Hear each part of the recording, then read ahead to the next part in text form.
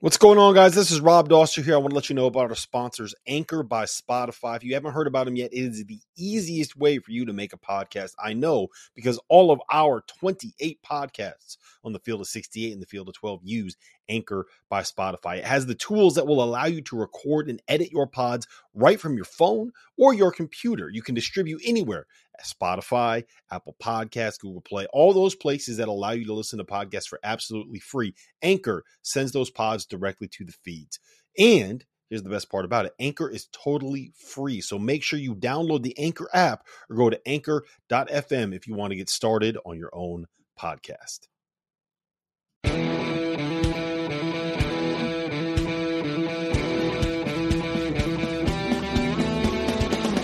Hello and welcome to another episode of the Doster and Deshaun podcast.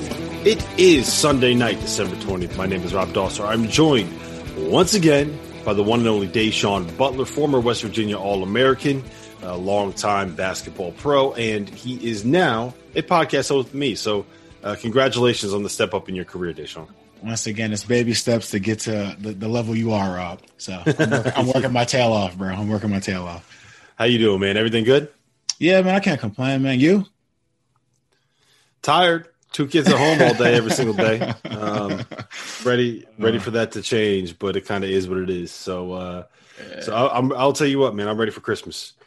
Every single morning, I am so tired of every single morning waking up and be like, Daddy, how many days until Christmas now? One less than when we had this conversation yesterday. Oh, man. I don't have to worry about that. We got this little tree thing we have, like one of those it's like the Advent calendars. Yeah, like basically like the kids, like, they get to put the little magnet on the number. So they count it down themselves. So any questions they ask, they can figure it out on their own. I'm not talking to you about that. We got something that's kind of like that. It's like an Advent calendar where you get like the little nativity scene set up, and you wrap each one of them in a present, and then you tie it up next to a number on this like big thing that we have hanging down. Oh, that's pretty so my son gets to open, he gets to open like a little present every single day, but like numbers don't. He's 5, man. Numbers don't register yet. I'll tell you what though, like this is completely off topic, but he learned. How about this? He learned like all of his math from the Netflix show Number Blocks. Have you discovered Number Blocks yet? No, I have not at all. Yeah, listen. Let me tell you. Make sure your children, anybody listening to this, make sure your children, if they're not good with numbers, have them put on Number Blocks. Because we watch that, like I let my son watch that. It's 5-minute episodes. There's like 150 of them on Netflix. There's a bunch of iPad ads. Like they didn't pay us. Like I'm just pushing this out there because it's unbelievable. And you secretly have stock in. I did. I don't. Hey, bro, look, I need to buy stock in it. I'll tell you that much. Oh man. But yeah, my son and it was randomly like we were just kind of like, Chase, what's 6 + 6? 12. What's 3 × 3? 9. What's 9 × 9? 81. Like all of a sudden he's got like his multiplication tables down. And he's 5. It's unbelievable. Anyway. Okay. Anyway, we got a lot to talk to. It was a wild weekend of college basketball. Gonzaga played Iowa. We have to talk about that. Yes. Xavier hit a buzzer beater. The Big East went crazy. Wisconsin absolutely embarrassed Louisville. We're going to get to all of that. Plus, I got to talk my shit a little bit about Rutgers. You know that. You can. Before I do, you can. You know I'm going to. I'm going to. But I picked Wisconsin, so I'm not tripping. Anyway, yeah. Continue. Continue. Anyway, let me tell you guys a little bit about the official odds provider of the Field of 68 Media Network. That's DraftKings Sportsbook. The 2021 college basketball season is here, and teams around the country have taken the offseason, they've retooled, they've revamped, and they've hit the court running. DraftKings Sportsbook, America's top-rated sportsbook app, has rolled out another one of their can't-miss offers. Trying DraftKings Sportsbook is easy, so what are you waiting for? Get in on the action now. To celebrate the return of basketball, DraftKings Sportsbook is giving new players 100-1 odds on any featured matchup this week. That's right. All you have to do is bet $1 on any featured matchup this week, and if your team wins, you cash a crisp $100. You're not going to get a bill. It's just going to be money in your account, but you can cash that out. You can cash it out right away. And while we are all excited for basketball being back, don't forget we have bowl games coming up. We have college football playoffs coming up, and we have the NFL playoffs coming up.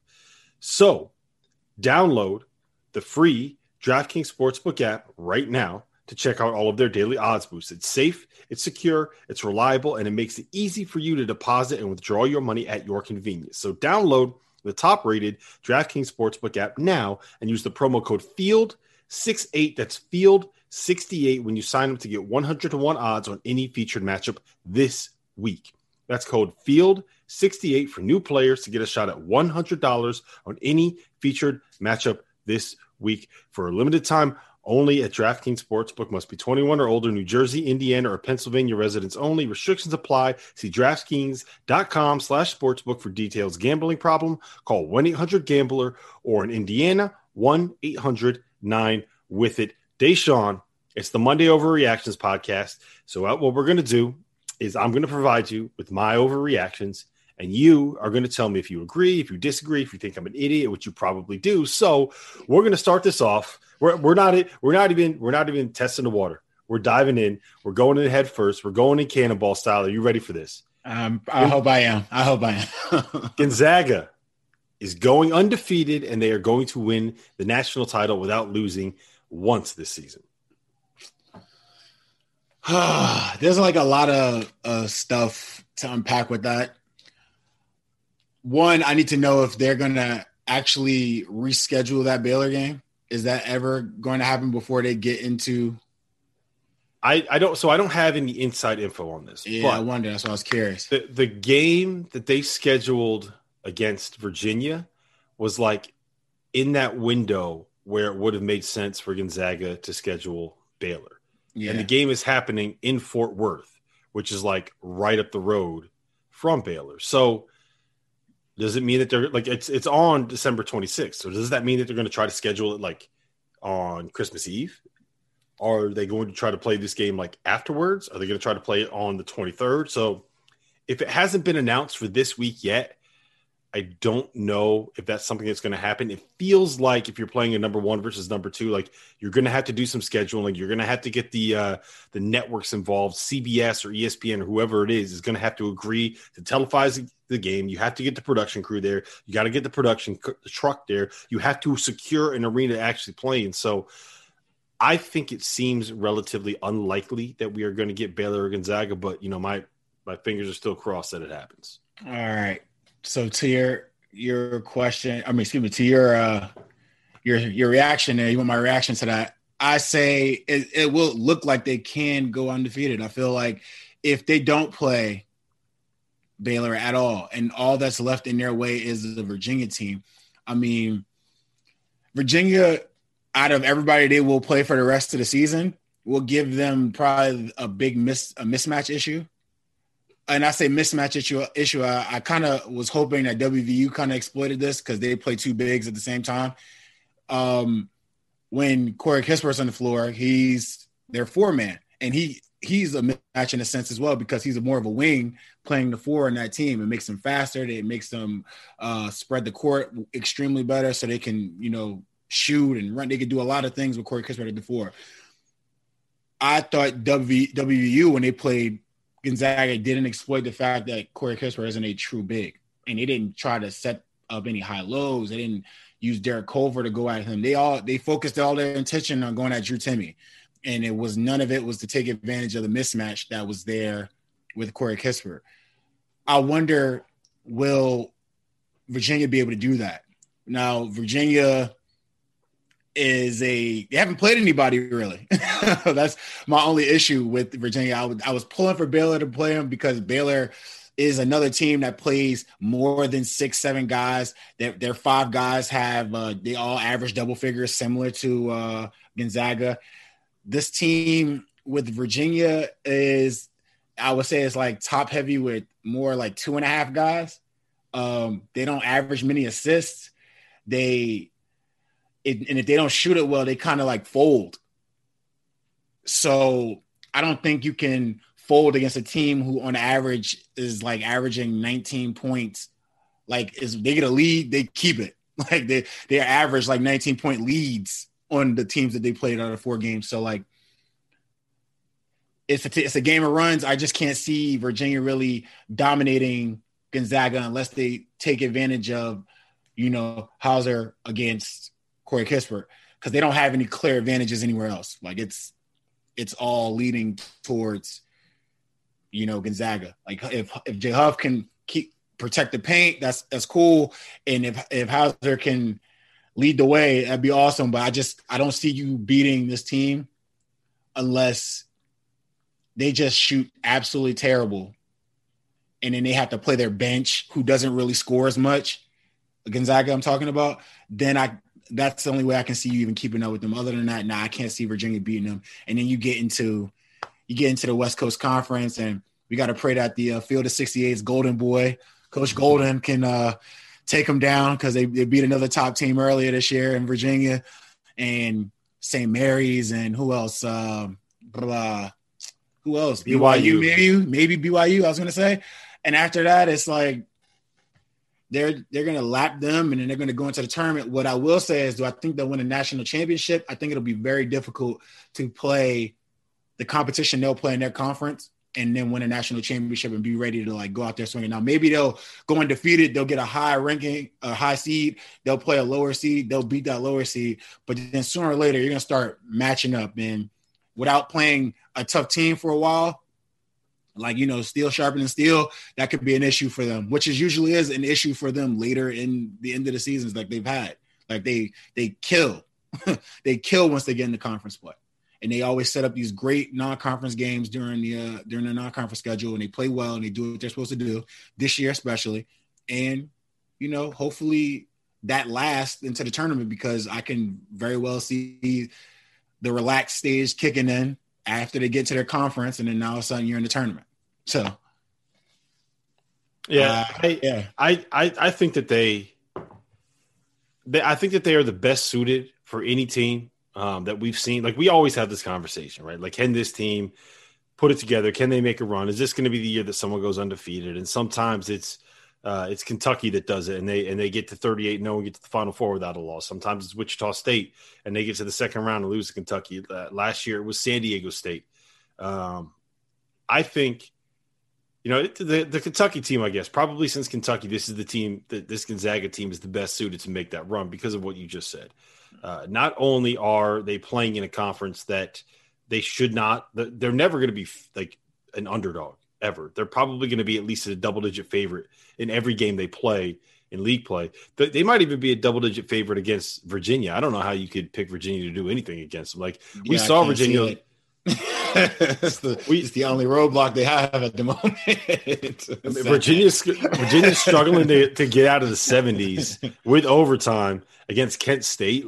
And you got Gonzaga here, and Gonzaga's going to put up 90 points basically every night they play. Yeah, West Virginia is one of the best defensive teams in the country. They scored 80. Yeah, they scored 87. Yeah. So I don't know how Virginia is going to be able to run with Gonzaga, which means that they're probably going to, as long as they don't have any kind of coronavirus things. And that's the big issue this season is, let's say someone on the team gets it and it spreads, and all of a sudden, the three best players, let's say, I don't know, Jalen Suggs, Corey Kispert, and Drew Timme all happen to catch it in the same period, and they end up being out for 2 weeks, and it takes out their legs and it takes out their wind, and they come back, and all of a sudden in the second round, they end up playing some team.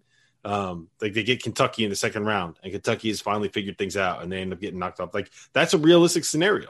Maybe not. Yeah.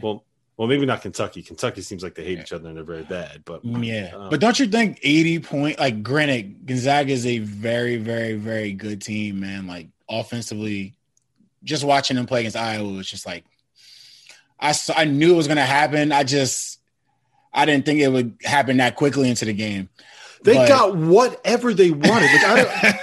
I don't know if you noticed this, Deshaun, but you know how when you're playing a pickup game, or when you're playing a men's league, and you're going up against a team that is just the guys there are just nowhere near good enough to stop you, and they're tired and they're not really playing defense, and you're kind of moving the ball around, and it's you have shooters that are just standing at the three wide open, but they're do I want to take this? Because I could literally get this on every single possession at any point that I've ever wanted to. I could get that shot right there.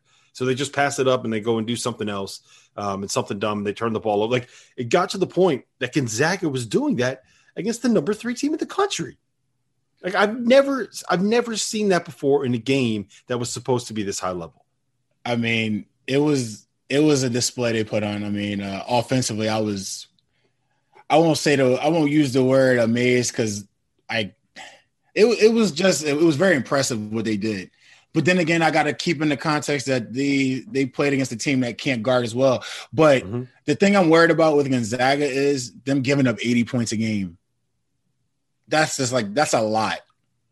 But they're outscoring it by like 13 points a game too, though. So that's like a plus in a sense. But to give up 80 points a game, God forbid they don't have a night where they're hitting, or God forbid they just are going through the motions one night.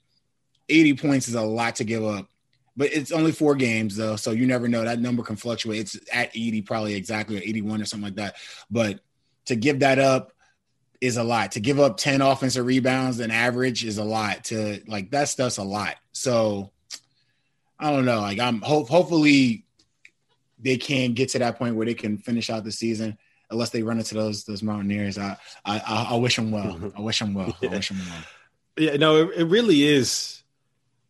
It really is incredible that they basically just kind of sacrifice the post, right? Like, so we can kind of like the other hot take that I had was that Iowa is still good enough to get into the Final Four, and we can kind of lump this into the same conversation. But the thing that really stood out to me was that Gonzaga basically said, like, okay, this is what we're going to do defensively. We're going to allow Luka Garza to go one-on-one. Like it was like this down the stretch of the second half. We're going to allow him to go one-on-one because we know twos aren't going to beat us, and we think that we can score on every single possession. And if we're trading twos for twos, then they're not going to be able to make a comeback. No. So you saw that, like, they just kind of let Luka go one-on-one, and he got his buckets, because if you're letting Luka go one-on-one of the post, like, he's going to get his buckets. He's going to get his buckets. And that, you saw it. Like, it was tough for Timmy. Like, Timmy started off in the game actually outworking them, and then they were just like, all right, cool, we're just gonna guard this one-on-one, and Luka did what he had to do. So I mean, the truth though is, how many NBA centers right now would you be able to say, like, okay, you let him go one-on-one with Luka in the post and they're going to stop him the majority of the time? Like, he just has footwork.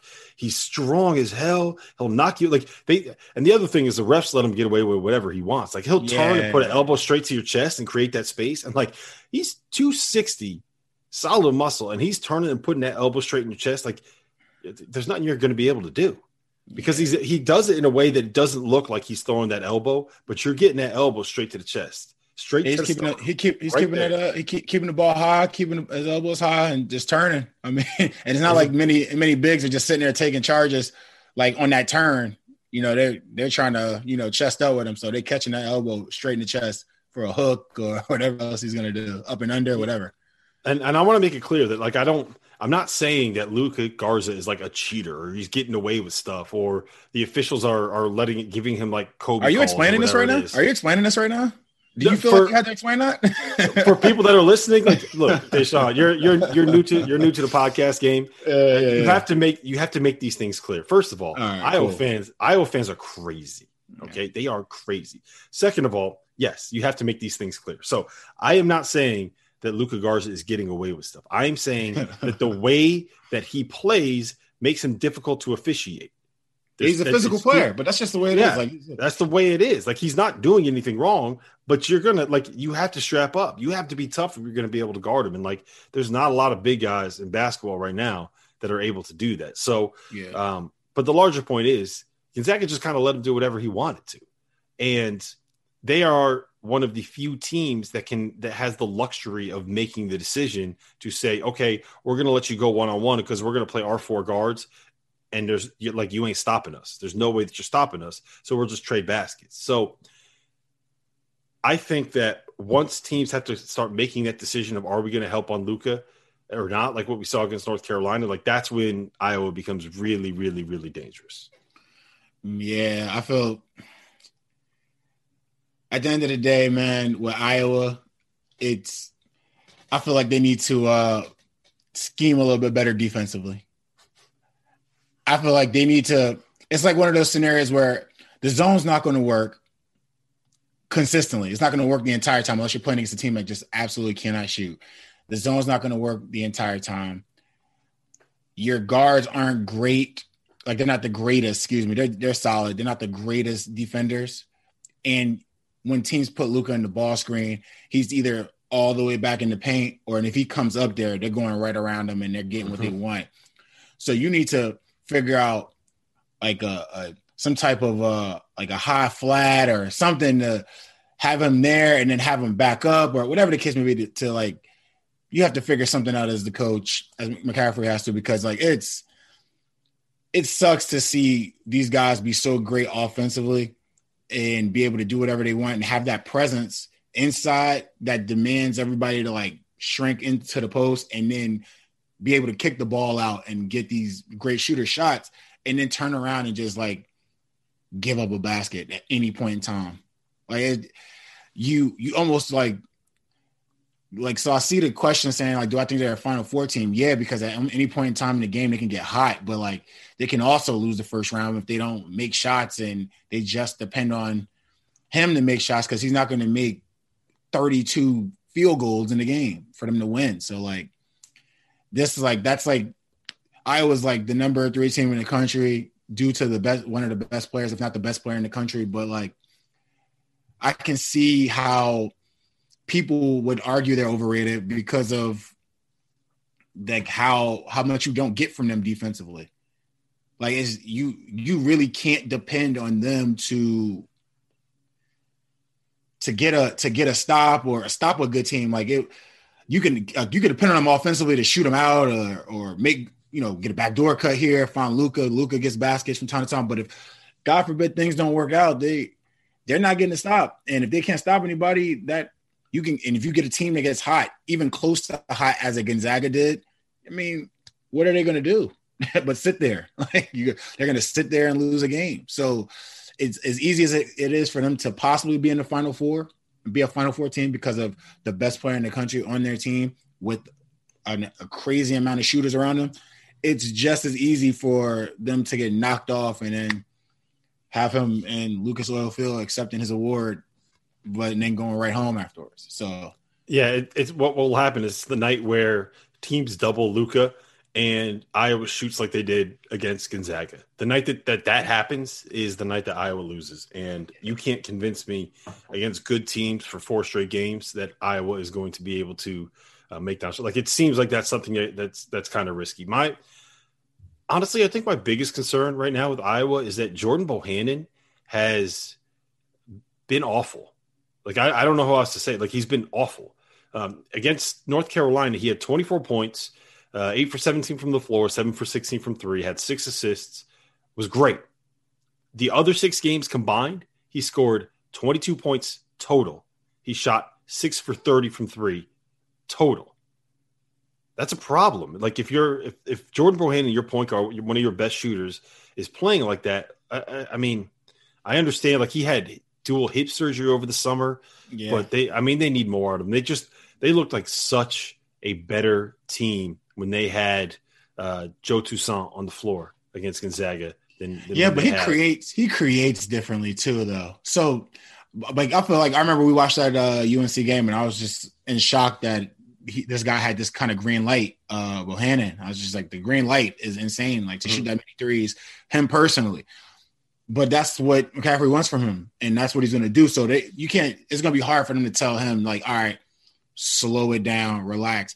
And then you can't even compare him and Toussaint's game because Toussaint's more of a creative. Like the jump shot frees Bohannon to do other things where like Toussaint he can do a lot of different things. Like he's not going to just stand there and catch and shoot the entire time. He could put the ball on the floor. He attacks. He does a lot of different things. So it's tough there's going to be nights where he looks better if Bohannon's not shooting the ball well. Because like that's the stuff that opens his game up for him. That's like that's what he becomes that much faster. He becomes that much difficult to guard because of his jump shot. Where Toussaint is very skilled point guard, scoring guard who can get to the ball very crafty, get to the basket. Very crafty. So they got very different games, and how they get into the game is very different. So it's tough. Like for them to be successful, though, Bohannon has to shoot the ball really well. I feel like Toussaint is a really, really good basketball player. I don't know if they win if they have him just be the guy, though. I feel like they have to play well. It's like fire and ice, right? You have one guy that does one thing, you bring in another guy that does something completely different, and it's the contrast of having to figure out how to defend the two that really makes him so effective. It's just, and like I'm not even saying Jordan Bohannon needs to stop shooting. I'm saying he needs to start making the shots that he is shooting. It's really just that simple. Just make your shots. I'm sorry. All right, so the last thing I got for you on this, like I don't. We could talk a little bit about how good like Kispert and Joel Ayayi were. Like Joel Ayayi had 18 rebounds, man. Like that was huge. Kispert, like his passing and his shooting, like he's just.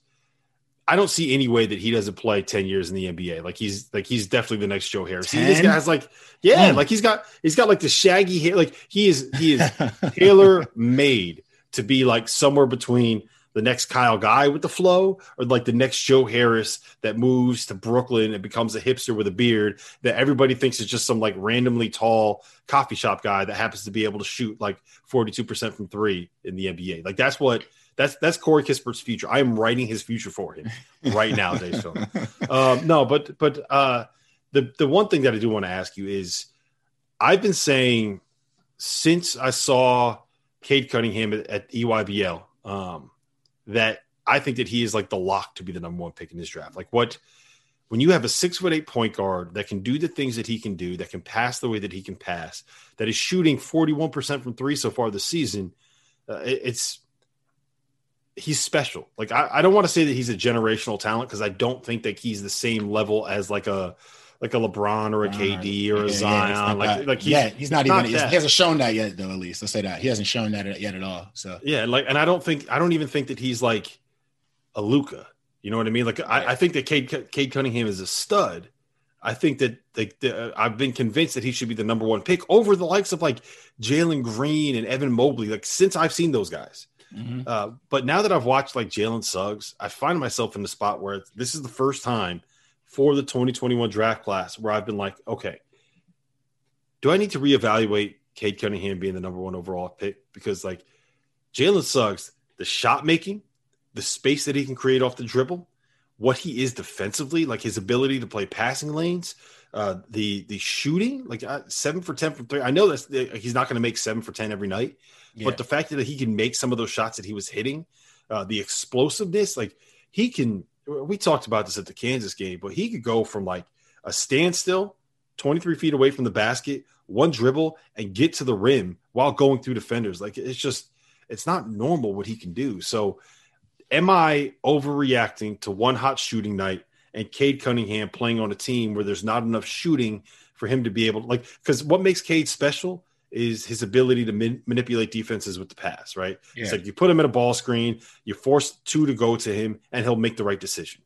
It's very hard to do that when your decision is, okay, do I pass the ball to someone that's shooting 23% from three, or do I try to beat this big that is playing drop coverage while there's a guy behind me? So I don't think that Cade's in the best situation. So am I overreacting to that, or is like Jalen Suggs legitimately a potential number one overall pick? Wouldn't take anything away from you if you said you wanted to pick Jalen Suggs as the number one pick. What he's shown is that, and this is what I want to say, this is what the NBA would be like. But when you go to the NBA, there's going to be a very talented person to your right, very talented person to your left, talent on the blocks, everywhere in the court. And Jalen Suggs has shown that if there's talent next to him, at least at this level, if there's talent next to him, he's still going to perform. Cade has shown that he could perform with talent not being next to him, whatever the case may be. So, like, you can't – it just – I feel like with the number one pick scenario or any type of, like, player evaluations, it always comes down to what the team needs. And if you look at the players, you're like, all right, cool, Cade Cunningham's the number one pick. Like, it'd have to make sense. Like, he has to fit where he goes. That's the kind of player he is. I feel like Jalen Suggs as well is that kind of player. He has to fit where he goes. He can sit there and look how athletic he is and how fast he is in transition. And I see glimpses. I'm not saying he's exactly like it, but I see glimpses of like John Wall when he was in college, like glimpses of like that speed. But like, it doesn't like it won't matter either way. Like, it just depends on what team he goes to. Cause you could have John Wall is great. And then you put him, he's been in the Wizards for years and it just hasn't turned into anything hadn't turned into anything special. Maybe it'll be special this year. You don't know. Years have passed before you can see John Wall do what he can actually do. So, like, you don't know. Like, it's hard to pick between Cade and Jalen or whoever. It could be my guy from USC I always bring up, Mobley, the big Mobley. Like he could be. They say he has a chance to be a top 5 pick, even number 1, depending on how everything goes. Like it honestly, Suggs had a great game. Shot the ball 7 for 10. But I still like Cade, man. I think Cade does a lot. He's poised. I haven't seen him faking the injuries yet. Just jokes. But nah, I haven't. I feel like Cade shows that he can, if he had a ton of talent next to him, he can display more of his talent. You see what Jalen Suggs can do with this talent surrounding him. And he made a smart decision to go to Gonzaga and not Oklahoma State. So like decisions weigh in as well. So if I had to pick, I'd still go with Cade. I love Suggs' game though, man. I just love how he could go from slow to quick in a heartbeat, how he can just casually be dribbling the basketball, one bounce, pick it up in a heartbeat, shoot the jump shot from the top of the key, in between screens, play with the screen, leave defenders in between. Like he's a very, very talented guard, man. I would say as far as athleticism, that's like has almost generational like athleticism for a guard, like his speed side to side, back and forth. Like he's great with that. Yeah, for me, it's, you always want to take the lead guard, especially in like the modern NBA where everything is so like heavily emphasized on ball screens and spacing and doing like the John Harden or the James Harden stuff or having just ball screen after ball screen after ball screen. I just think it's very important to have someone that can do that.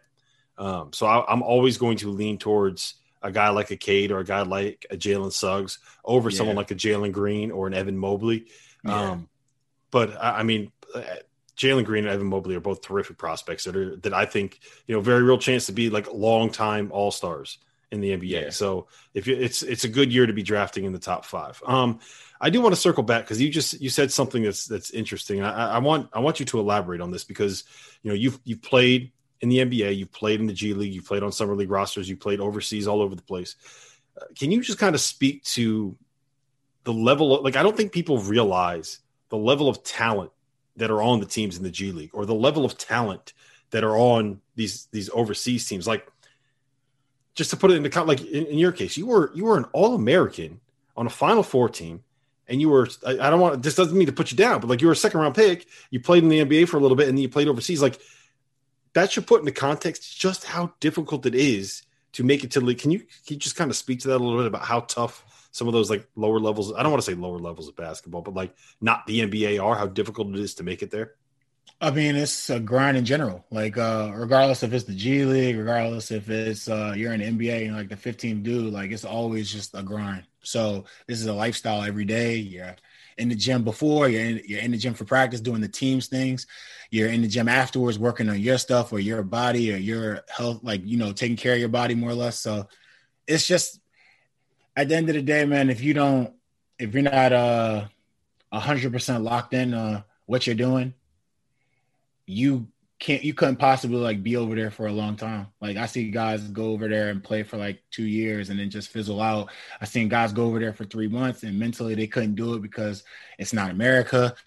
Like, I've seen some of the best guys that played in the G League. Like, I played in the G League for a year, and I've seen guys that average like 25 or friggin' 13, 14 assists in the G League and then go overseas and it just doesn't work. Like, it's just a different style of basketball. And the sooner you adapt to the different style of basketball, and just like any basketball or any basketball team, you learn your niche in that space or on that team or wherever the case may be, you do a better job. Like, there's guys over there that can play in the NBA. There's guys over there that play in the NBA. That play in the NBA now. Like Brad Wanamaker, who was on my G League team. We won the G League championship together. I saw him play, and we played against him in college. And I was like, oh, Brad, he's tough. And then I went to the Spurs. I was still hurt, blah, blah, blah. Come back. I play in the G League. Brad's on my team. And I'm like, yo, he got way better. Like, he's really, really good. Fast forward a year. He's in Germany. I go to Germany. He's the best guard in Europe. He's won the German championship and German Cup like 2-3 times already. He ends up going over to Turkey, playing for a year, and then he ends up going over. He ends up coming back to America and playing with the Celtics. And everybody's calling me like, "Oh, I'm so shocked that Brad wanted me." It's like, no, he's been for like a couple of years. He was like the best guard, if not second best guard in all of Europe. So and he stuck to it. So it's not easy. It's not for the faint of heart. If you don't mind missing family gatherings and things of that nature, and you love the game and so on and so forth, man, it could be a great career for a lot of people, but it's not easy at all. Yeah, my theory has always kind of been you have the freaks, right? You have the Kevin Durant's and the Kawhi Leonards and the LeBrons that are just like that are not normal. Yeah. You know what I mean? Like you have people that are just like completely unique in every aspect. Yeah. Then you have the guys that are just like the obvious pros, which are the all-stars and the NBA starters and the guys that are just like too good to not be playing in the NBA. And that probably makes up like a third. PJ Tucker, guys like guys like Tucker, that. Like PJ Tucker ran everything overseas, like ran through everything overseas. Players of the year, friggin' Euro Cup championship, Euro League championship, won. Like by the time every country I went to, PJ Tucker was like there, and he did whatever he wanted for a year there already. And then he came back to the NBA, and then was on the NBA team from then on.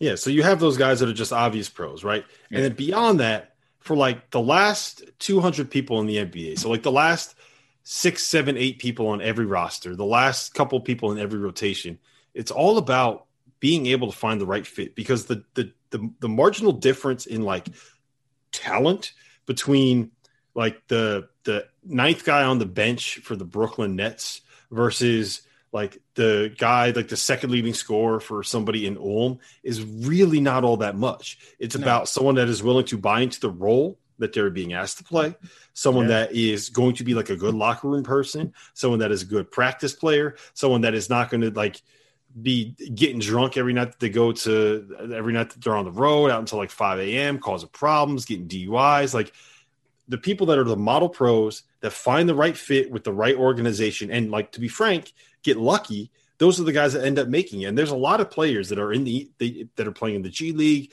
or that are playing overseas that haven't gotten that right fit or haven't gotten that break or haven't gotten that chance. So I don't know. I just always like to bring that up because people are always like, "Oh, he's a bust. You know, he's the 8th man on the bench in the NBA." No, if you make the NBA, if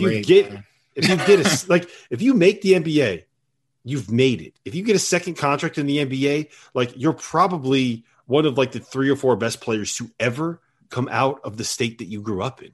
Yeah. You know, or that you're probably the best player to ever come out of your town or your city. So it's just, I like to reemphasize that every time I get the chance, just to make the point that like, it ain't easy to make the NBA. Like that's the hardest job in the world. There's 500 NBA jobs. There's 500 of them. What is it, like something crazy like this? Like it's like only like 3,000 or like, what is it? Like 4,000 people have ever like played in it. Like it's like something, the number is like overall number is like insane. It's like, it's not many people that's ever played. It's the hardest job in America to get, except for maybe the president of the United States, but I don't know if we could say that anymore. I'm not going to get political on this podcast. Stop. Not going to do it. All right. I got nothing else to add on Gonzaga or Iowa. So before we get into a little bit of talk about Rutgers, because we have to talk about that, let me tell you guys a little bit about Home Field Apparel. Home Field is an independently owned and officially licensed collegiate apparel company based out of Indianapolis. They are Indiana fans. They love Indiana football. They are heartbroken right now. So before I get into the actual ad and tell you about them, just please like tweet at Home Field Apparel, no E in apparel. It's just Home Field, APPARL, and just be like, keep your head up, guys. It's okay. I know that Indiana, like they didn't get the bowl game they wanted to, but it's okay. So just let them know they need a little bit of a pick me up.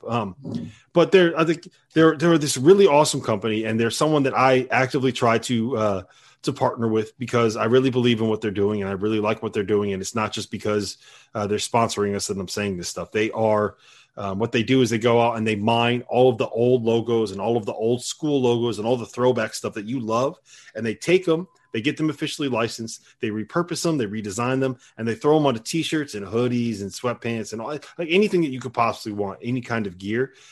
And they sell them, and they're awesome. And if you're into that kind of stuff, if you're into some of the throwback stuff, if you're into some of the old school stuff, like just go to homefieldapparel.com, scroll through some of the products that they have, and I promise you're going to like it. The designs are great, and I can vouch for just how comfortable the T-shirts are. Like you don't get the saggy necks, you don't get the loose arms. You can wash them, and they're not going to shrink and make it so that like you can see just how big my COVID gut is right now. When you wash them and dry them, you know how some T-shirts get all like loose around the bottom. They don't do that. That's the most frustrating thing for me about getting a T-shirt is when you dry it and it gets all loose and dangly at the bottom. So if you go to homefieldapparel.com and you do find something you like and you buy it, if you use the promo code Field of 68, that's Field of 68, you will get 20% off with your first purchase. And if you do like what you're hearing on the show or on the Field of 68 network, the best way to help us would be to go and buy something from one of our sponsors. So go and sign up with DraftKings Sportsbook or go and buy something from Home Field Apparel. That's the best way to do it. And Deshaun, I say this every week, but if you, like Deshaun, are a West Virginia fan or a fan of anybody that has not seen their team like get licensed yet, just tweet at them and let them know that this is what you want. This is what you're looking for. This is what you would spend money on, because they will make it.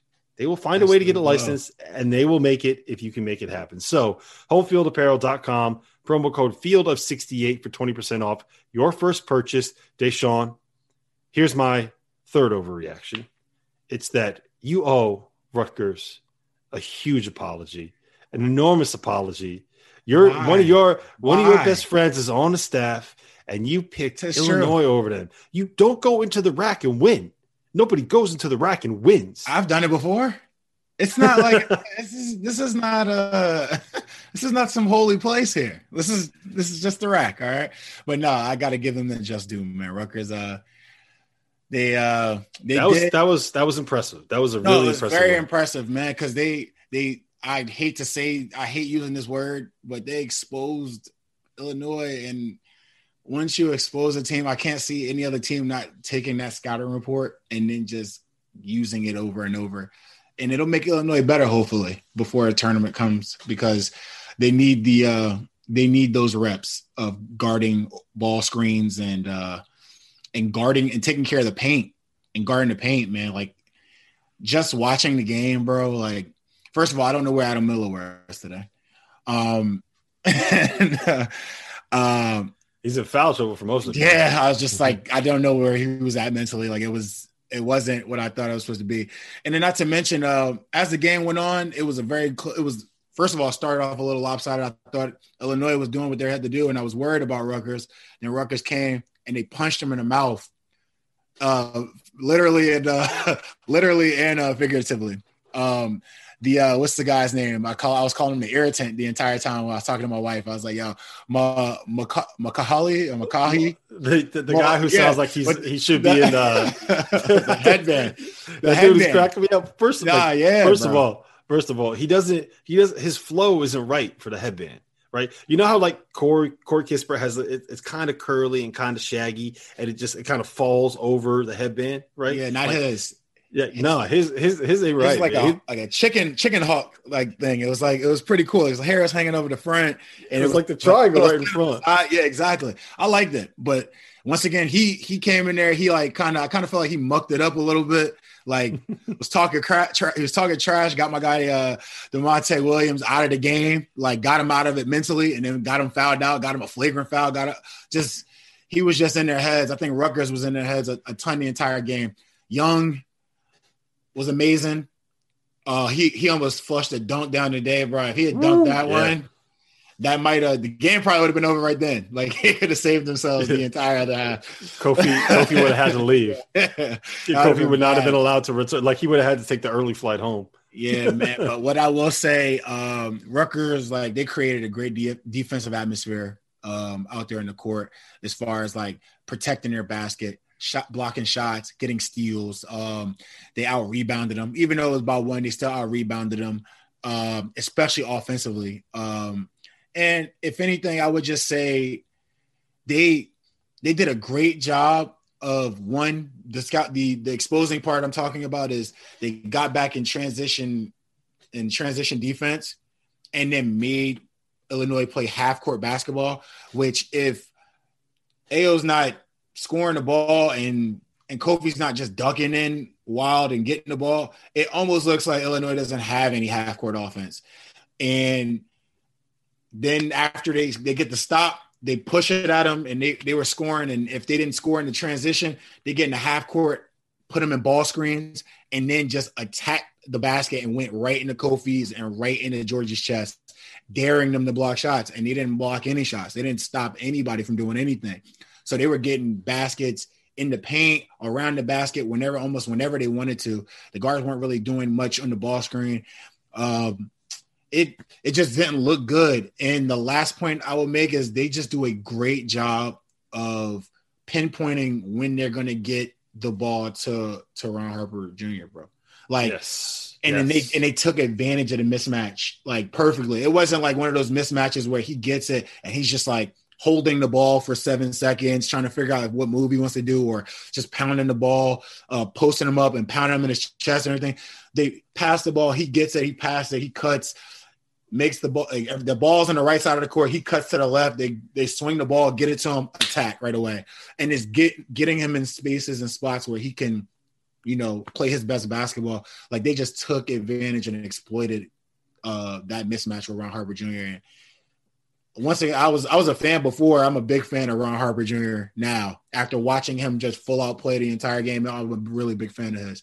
It was upset at Ben's message to me. I was hurt. So shout out to Ben Asher. That's my guy, man. Those guys are doing a great job with the Rutgers team, man. Yeah, I think it's important to note that all of these things happened in this game. Illinois jumped out to, I think it was as much as a 12 or a 14-point lead in the first half. Yeah. They shot 9 for 15 from the floor, or from three. That's 60%. Yeah. They shot 54% from the floor. Right? They got 10 of 30 potential offensive rebounds, which means they had a 33% offensive rebounding rate, which is really, really good. Yes. They only turned the ball over 13 times in a game that had roughly, let me do the quick math, roughly about 75 possessions, which is really good. Yeah. Yes. And they lost. They lost that game. Illinois lost the game where they had 13 turnovers. They got 10 offensive rebounds. They shot 60% from three, and they shot 54% from the floor. And they lost that game, even though they were up by like 14 in the first half. That is like, I can't tell you how impressive that is for Rutgers to be able to make that comeback and win that game. To your point, I love watching Steve Pikiell teams play. I love watching them play because they are so detailed oriented when it comes to scouting report stuff, and they have such creative like little sets and little actions. Like there was one that they went to a couple times for Ron Harper Jr. where they would have him set a ball screen, right, and then they would use someone else to set a flare screen for him right after he set the ball screen. So instead of rolling, he would flare off of off of a back screen, and the play was designed to get him a wide open three, and they got that a couple times. And that's just when you're going up against a team that you know is going to have a ton of help because of the way that they guard those, or the way that Illinois guards those ball screens. Like it's just so smart. It's just something so small, but it's so smart. And then you get your best player wide open rhythm threes. Like he didn't score for the first 17 minutes until he hit one of those threes. And then, by the way, he had 25 in the second half and finished with 28 and 9. So that was a very, very impressive win to me. Enough that I would be willing to say that right now, I think Rutgers belongs in the conversation with Wisconsin and with Iowa and with maybe still Illinois as the best team in the Big Ten. I think that they're like definitively better than Michigan State. Like I think they might even be I don't even know if I didn't see that coming today. I'm not gonna hold you. That was not good. Tom Izzo's press conference was entertaining. For people that don't know what we're talking about, Michigan State lost at Northwestern. I honestly don't think it's that surprising. Northwestern's been better than people like think they are. They're ranked as a top 70 team on KenPom. Like all the metrics have them as really good. And Michigan State they're not the fourth best team in the country. They're 6-0 and they won at Duke. So people think that they're like what Michigan State normally is. They're not. They're just not. Like, they don't have point guard play. All of their bigs are young. They're trying to replace like two of the best playmakers that they've ever had in the program. It's history. Like, they're not as good as we would expect a Michigan State team to be. So I'm not that, like, the numbers are good. Like, the fact that it's a top 5 team is going to make it be like, oh wow, but it's not. To me, that wasn't all that surprising. Yeah, that's exactly what it is. But yeah, I think Rutgers is like legitimately a top 10 team. Am I completely losing my mind here? Man, if I don't want to say this to make it sound wrong, but if Luka can drag that team to a top 3 team, I feel like Rutgers can, like, I don't feel like the rest of the team is like being held together by Ron Harper. Ron Harper is a great player, and that team plays very, very well. So I can't say like it's just led by one guy. Like, it's a really good basketball team. Like, watching them today, the thing that just impressed me about them is just how they play defense together, bro. It was like very, like, it was almost like the game rebound together. They were very energized together. Like, it was enjoyable to watch the game because both teams were chirping back and forth with each other. It was a very enjoyable game. But watching how Rutgers came together defensively and basically did what you would think Illinois would do to Illinois. Like, they ran on them, and then they got them in half court, and then they just punished them and just literally slowly but surely punish people one by one, mismatches and finding wide open shots through small wrinkles and small sets. And they slowly beat them and then took the lead. And then once they got the lead, I was like, they're not getting this lead back. Like, once Rutgers got the lead, I was like, Illinois is not getting it back. It's over. Like, there's nothing they could do about this. You saw the text message. I was like, Benny, congrats. It was 12 minutes left in the game. I was like, congrats, bro. It's over. All right, let's switch it up. We both really like Rutgers. That was a really impressive win. Yeah, very much so. Before we get into the questions that we're going to take today, just real quick, like, how much of the Xavier win over Marquette did you see? Are you buying Xavier as a potential like top 3 or 4 team in the Big East? They are 8-0 right now. They do have a win over Marquette at home. They have beaten Cincinnati. They did run Oklahoma out of the gym. I was a little bit torn on them just because I don't think that their wins over Cincinnati and Oklahoma are as impressive as they looked at the time. But, I mean, man, it's tough to argue at 8-0 with those wins. Like, we talked about it. Who did we talk about it with last week? Kansas, where at some point it just becomes like you may be winning close games, but winning close games is a skill. Yeah. And they're winning close games, man. Shout out to Paul Scruggs, 29 points, 6 assists, 3 steals, 5 for 8 from 3, 11 for 19 from the floor. Like, we've been waiting for a long time to see Paul Scruggs make the leap as a player, and he made that leap. Also, shout out Adam Kunkel. You see that game winner he hit? Yeah, man. That was and it called. Someone called it. I don't know if it was him, but somebody called it. They're like, it was so funny. I was like, what? I heard because you can hear everything in there. So you heard someone call game, and you heard someone go like he shoots it, and you back it up, and you hear that's cash. It's like that's cash. That's what it was. Like that's cash. Yeah. I was like, what? Swish. Yes, it was. Like, wow. And he had a good game today too. Besides that shot, I mean, once again, like to your question, I feel like Xavier is like a 3 or 4 in the conference still, even though they beat Marquette like they did today. I still like Marquette because Marquette has proven to themselves beating 2 ranked teams already. Mm-hmm. They play some good competition, and it is a skill to win as long as you win games, and it is a skill to win close games if you do it a lot.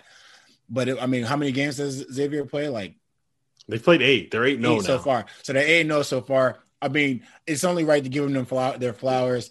I don't think they're still like the top 2 or top 3 in the Big East. Still, I like Creighton too much at the second team. Even though Zagorowski had a terrible, like he's been playing. He's got to get it together at some point. Yeah, man. This is not what I was looking forward to for the Big East Player of the Year preseason guy here. It's just not working out at the moment, but it's still early. It is what it is. It's still he has his conference play and so on and so forth. So like I'm expecting him to like step up as the game. I mean, as the year goes along. I like Seton Hall too. I mean, and once again, I bring up Marquette, and they lost back to back. I'd give Xavier the 3 spot or 4 spot. It's like it's tough. It's in between there, but they can't be top 2. Like Creighton's like they're too well rounded for me. I like the way they play. I think if Marcus Zagorowski is this guy this year, like he had knee surgery in the offseason. If he is this guy this year for the whole season, then it becomes a very different conversation. But assuming that Marcus Zagorowski gets back to being himself, then yes, I think that Creighton's a clear number 2 team in the league. And honestly, I think that Xavier might be that third best team. Yeah. We got to see if like the shooting continues. You know, they're not going to make 13 for 24 from 3 every single night. But I mean, if they're dangerous. If Paul Scruggs is playing like this, and you put all those shooters around him, and now they have Adam Kunkel, that's a good basketball team. All right, let's get into some of these questions from listeners. I only got 2 good ones today. We didn't have Coach Hop. Coach Hop didn't chime in. Yeah, thank goodness. I didn't want any stories about me popping up with Coach Hop. Man, he knows too much about me. All right, so we're gonna stick with that Creighton and Marcus Zagorowski thing. So Max Schneider asks, UConn is an RJ Cole free throw 2 away from walking out with a win against Creighton.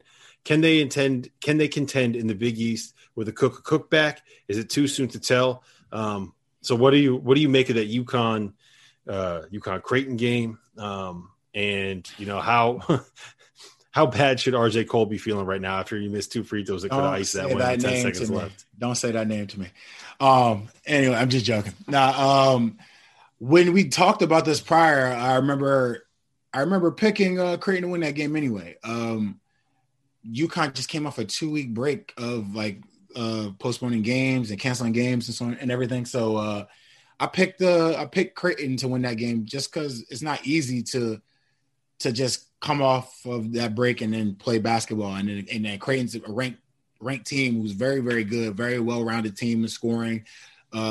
Christian Bishop is a good player. Jefferson's a good player. Zagorowski's great. Mahoney played well today. And at the same time in my head, I thought, you know what? I watched Butler come out from not playing games for a while, and Butler looked great. And I thought about it. I was like, this is going to be a pretty good game. And then I watched, I want to say the second half of the game, and I wasn't disappointed at all with how UConn played. I felt like not playing for a long time and them coming out and playing the way they did today, pushing the number, which was a number 9 team in the country, to overtime, and basically was a free throw away from winning the game. Like, nah, I don't think UConn has anything to hold their head about at all, except for that last free throw. But they shot 35%. They shot terrible. They were tired. They shot terrible, and they still fought and stayed in the game, you know, through defense. And like, I think they had 9 steals, 4 blocks. Like they played hard. You know, Tyrese Martin rebounded the basketball. Bouknight had 40. Want RJ Cole to do better than 2 for 13 from the field, but like none of that even mattered because they still had the opportunity to win the game. So I really don't feel like UConn has anything to worry about, and it's good to see Creighton actually win a close game too. So, I mean, it worked out for everybody. The only thing I would knock about the entire game, which I was disappointed with, was Christian Bishop. And I remember me and you talked about this last time. You know, he's going to be playing a big man role, and he needs to play bigger than what he is. And he can't go out there. He had great scoring tonight. He scored 19 points, but he only had like 5 boards. I think like, what do you call Mahoney? I rebounded him by like friggin' 7 or something like that. And you can't expect him to get every rebound, but at the same time, you know, I want him to do a little bit better when I watch him, because I mean I feel like besides Zagorowski, like he's also another person that can be like a foundation as far as the post players. So yeah, you know, honestly, it was nice to see Bouknight go off like that. And, you know, we've been hyping him for a while. I know UConn fans are incredibly excited about what he can be this season, but I do think that it is a very big problem that UConn got 40 from their star. Marcus Zagorowski was 4 for 14 from the floor, 1 for 8 from 3, with 3 assists and 5 turnovers, and UConn could not win that game. Like if you're playing in your building and your star goes for 40, you should never be losing. If you're playing in your building, your star goes for 40, and the other team's best player has an awful night, like you should be winning by double digits. And you should be, but like how much can that happen if you're shooting 23% from well, I mean, that's like the problem. Like you just can't couldn't make shots. And I mean, they just came off of a 2-week hiatus, bro. Like I'm not saying they haven't worked out for 2 weeks. I understand your point too. There's no excuse. But well, I mean that if there is an excuse, that's it. Because RJ Cole, Brendan Adams, and Jalen Gaffney shot combined 4 for 26 from the floor. Yeah. They were combined 2 for 16 from 3, and like those guys are better than that. And the question that we need to be asking, the question that is probably going through Danny Hurley's head right now is: are those guys that player than what we saw today, or are they better than that? And if they're better than that, and they just had an off night because of legs and because of being out and because they were rusty, they haven't played in 17 days, and like I get it, makes sense, I understand. But the bottom line is, was that I want a different play at the end of the game, like when they the end of the regulation, man. I wanted Danny Hurley to run something extremely different to get the ball in someone else's hands. Now, obviously, RJ Cole is a good player in the team. Like, but you had 3 guys in that backcourt to get open. It's just like it was a lot of people in that backcourt. He damn near fell out of bounds, and he got lucky and they called a foul, and he like threw it off the backboard and the shot went to the left, I think, or whatever the case may be. Like, I feel like that it could have been a better setup to get whoever needed the ball, someone else to get the ball. And the one thing that I will say, like in his defense, RJ Cole had not missed a free throw all season long. Now he was only 4 for 4, but he had not missed a free throw all season long. The last 2 years at Howard, he was a 79% free throw shooter over 2 seasons while taking like 500 free throw. He averaged 27 a game when he was at Howard. So like he was a bucket getter. Yeah. And he shot like 80% from the free throw line. So 6 for 6 today too. Yeah. So like I'm sure that like Danny Hurley was like, okay, this is the guy that never misses in practice. He shoots 97% whenever we do free throw drills or whatever it is. Comes out and he misses those too. So like I get it. Book Knight was also gassed by the end. I think everyone on UConn was gassed by the end. So like it's understandable, but it's something to keep an eye on, right? It's something to keep an eye on long term in that. They need more support. It's just as simple as that. They need a better supporting cast and a better performance from that supporting cast. You're right. Yeah. So, last question we got from Bucky's 5th quarter. It's about Wisconsin, obviously. Are the Badgers as good as they looked against Louisville, or was it more the fact that Carlik Jones was out and the Cardinals were shorthanded? For people that weren't watching, Louisville lost by 467 points against Wisconsin on Saturday. I think they were down 28-4 with 13 minutes left. Like it was a beatdown. They took Louisville's soul 5 minutes into that game. And when they got to 12, I think they scored another 20 points. Yeah, it's like bad. I don't think I'm worried about Louisville. I personally picked Wisconsin to beat them either way. I thought honestly, even if Jones played, I just thought that Potter and Rover and Trice would just be too much. I just really I actually enjoy watching Trice play. I'm actually a fan of his. So I thought that Wisconsin would have a little bit more for them. They're not a very fast team in transition, but they get in the half court. They play very fast and they pinpoint where they want to find mismatches. They do a lot of screening with their bigs, and then once they get mismatches, someone switches. Potter does a great job, and Reavers does a great job of finding those mismatches, finding each other.